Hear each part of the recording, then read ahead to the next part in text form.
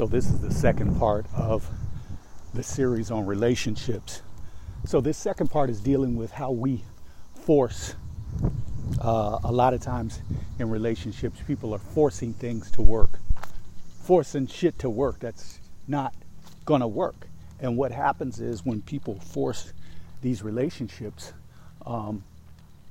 they live in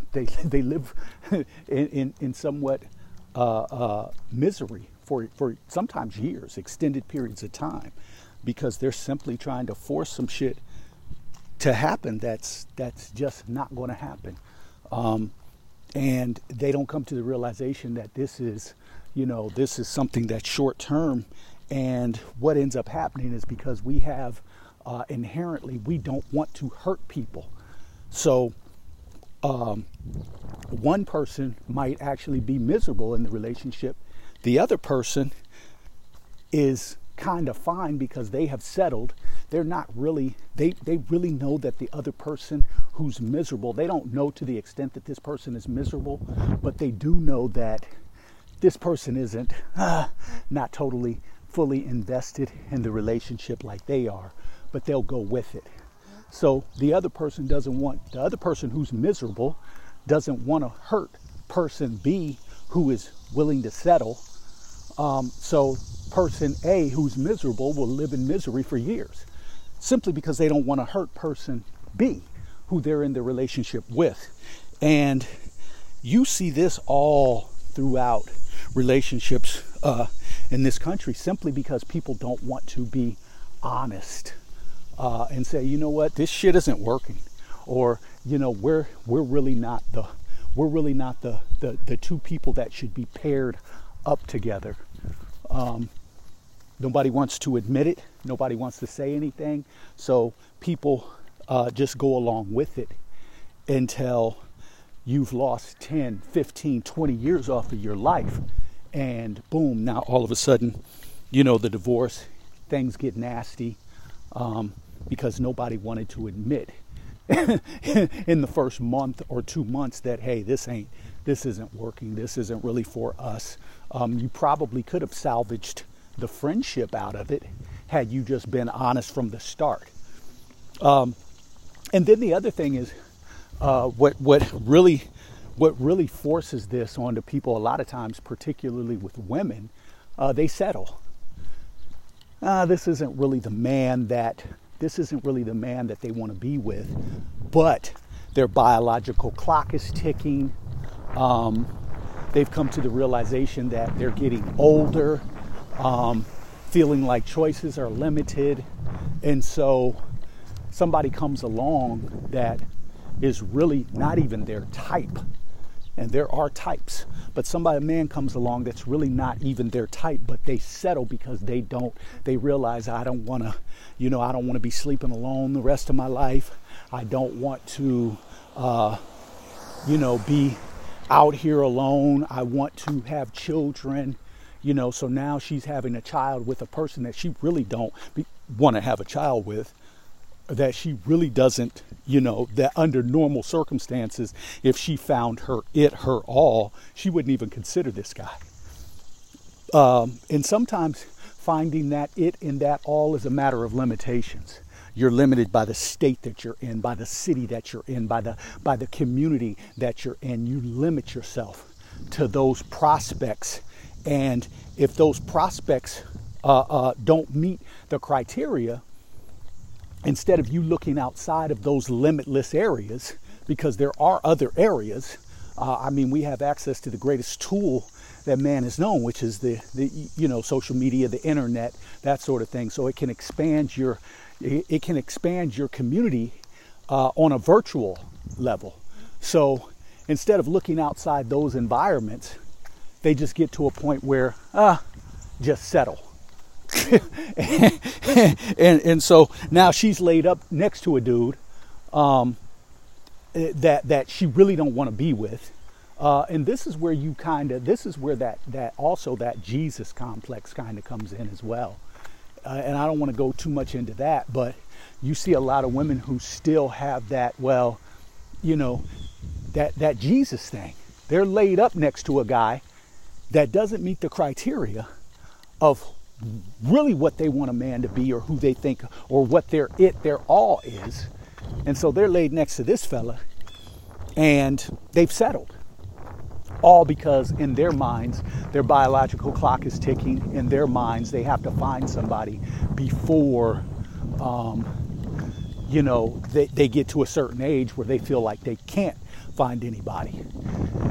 And, to a certain extent, totally, I get it.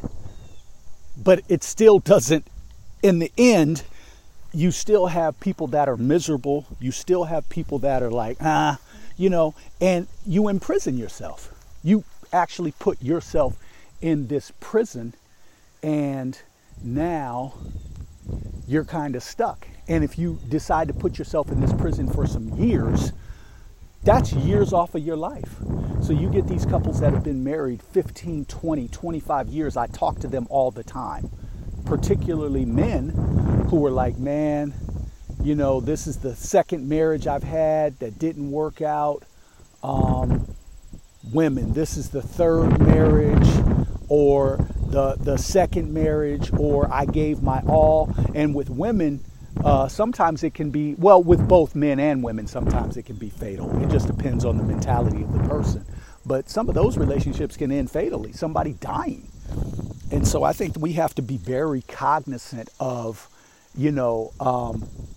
what we put into this and the energy. If the person isn't meeting your energy, that's a big thing. Are they meeting your same energy? If the energy isn't balanced, that's a problem, especially when you talk long term, because now what that does is sometimes if you don't have the courage to speak up, or you love this person. So a lot of times it's not even courage, but you love this person and you don't want to hurt them with the truth. So what happens is, because you don't want to hurt them with the truth, you allow yourself to be miserable within the confines of the relationship because you don't want to hurt them. So you will allow yourself to be miserable. You will allow yourself to sit in this relationship that you know is not befitting of you, that the energy isn't matching. But you'll stay because you don't want to hurt the person.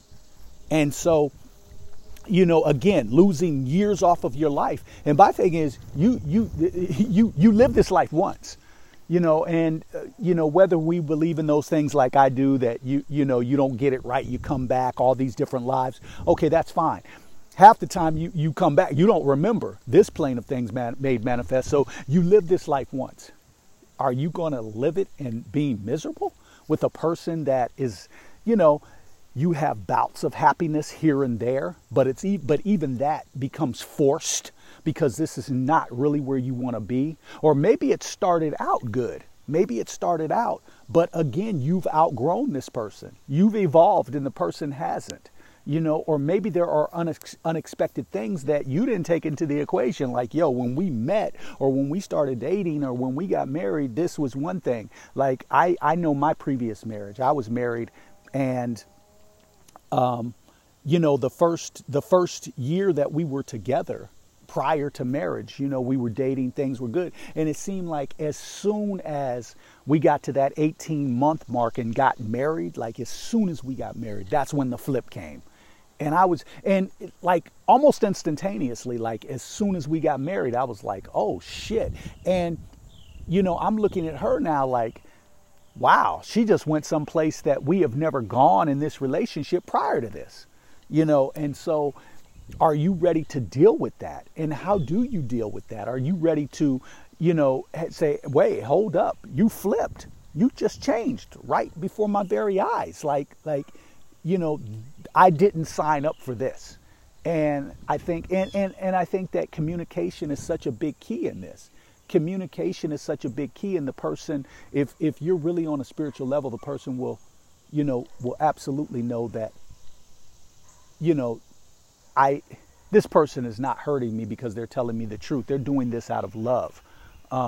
And if you really love that person, or that person really loves you, they'll want you to be happy and have a life filled with joy, no matter what. So if you're not happy with them, they will understand that. If you're in a place of being miserable, at least salvage the friendship.